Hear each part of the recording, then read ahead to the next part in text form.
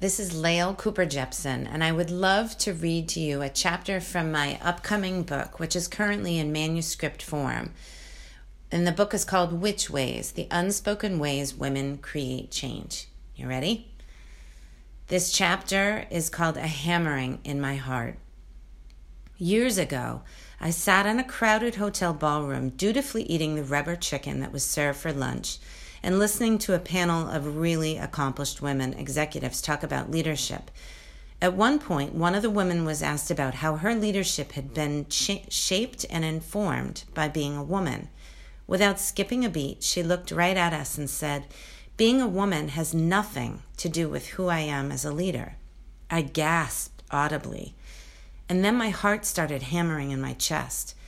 The conversation on the panel went elsewhere, and the questions continued, as if something earth-shattering hadn't just happened, as if we hadn't just missed a moment to have a very real and honest conversation about the innate gifts women bring, as if it were perfectly natural and even necessary to neuter ourselves of any distinguishing traits or differences, like a uterus, or a body that's designed to move in cycles like the tides, the seasons, and the weather. As if women weren't a fucking force of nature as a result of a genius design. As if we weren't remotely curious about why that force has been kept in check all these years, and who we could be individually and collectively if we stepped outside that storyline together. As if it were random that every single one of those women on the panel, after the moderator finally dug a little bit deeper, was revealed to have been the product of a same-sex education. As if learning and living in a community of girls at a formidable time in life hadn't played a significant role in how these leaders showed up as women. As if being a woman and outing yourself as one didn't matter and wasn't a central part of our conversation about leadership.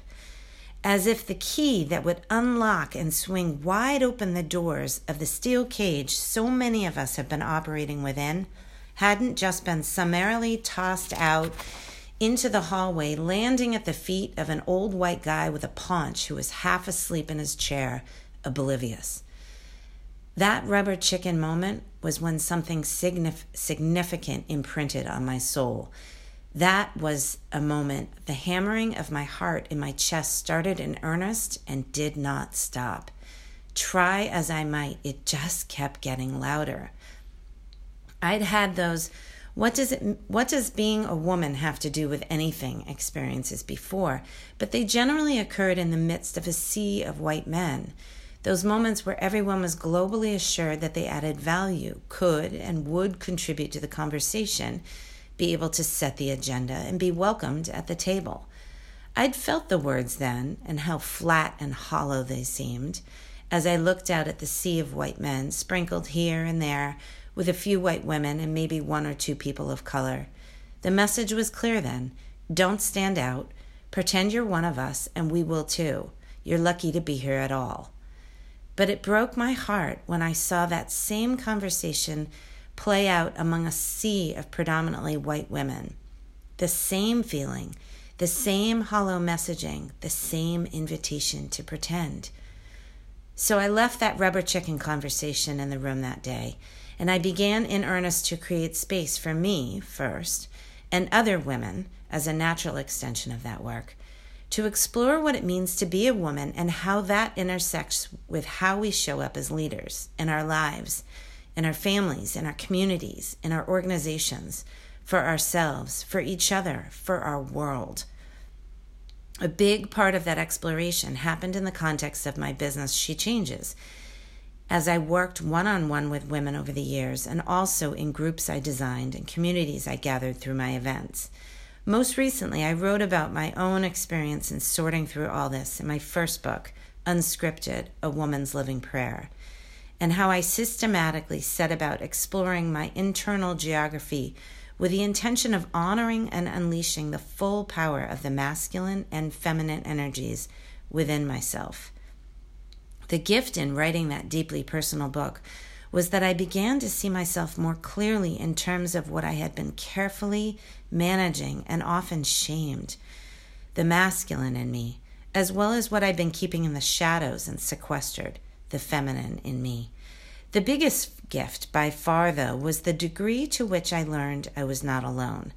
I suspected as much, which was why I had the courage to write the book to begin with, rather than just figuring it out myself in a journal. But the degree to which that first book was received and how well it resonated with women, and a surprising number of men as well, made my heart swell. And yet, the hammering in my heart continued, and the persistent theme of women's leadership kept dogging me like a nut I was being asked to crack open, despite my best efforts to keep burying it. Why was I feeling so damn compelled to play at the intersection of being a woman and being a leader? Because so many of us women are still waiting to say out loud that thing that will upset the apple cart, to trust deeply in our instincts and make that game-changing move, to go rogue and break rank from the way it is, to stand for charting a different course of action, to have the courage to raise our hands and say, follow me, to make that decision that will ruffle some feathers, to stand out more boldly and be vulnerable by being the first or only. Women wait because so many of us are still wondering if we're enough, ready, the only one, missing something, seeing clearly, the right person. And as a result, so many women feel alone, scared, crazy, paralyzed, frustrated, overwhelmed, sick, and tired. But something is happening now. Do you feel it? I can feel it in my bones, like a tide is shifting, a door is opening, or maybe we've just hit a threshold of pain where enough is enough.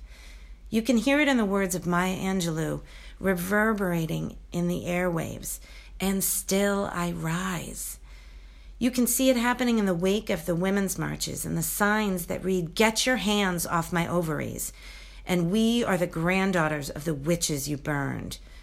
And you can feel it in the power of moments that explode into movements like Me Too, I Am Not a Distraction, and Never Again. You can feel it in the volcanoes rumbling and erupting again and again, spewing hot lava all over the lands. You can sense it in the increased frequency of words like witch and pussy and girl power. And I can feel it throbbing in the center of my chest with each hungry or determined woman I work with who takes action even in the face of her fear or doubt.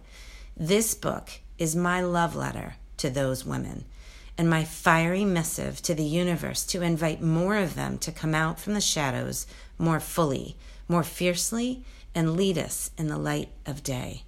This book was born out of that relentless hammering in my chest, which, as I'm writing this book, feels very appropriate when you consider the Malleus Maleficarum, generally translated as the hammer of witches. It was the very tool that was used to oppress powerful women healers back in 1520. It seems my body recognizes and remembers that sound as well as it does my own heartbeat. I don't know about you, woman, but I am done carrying that hammer around inside me.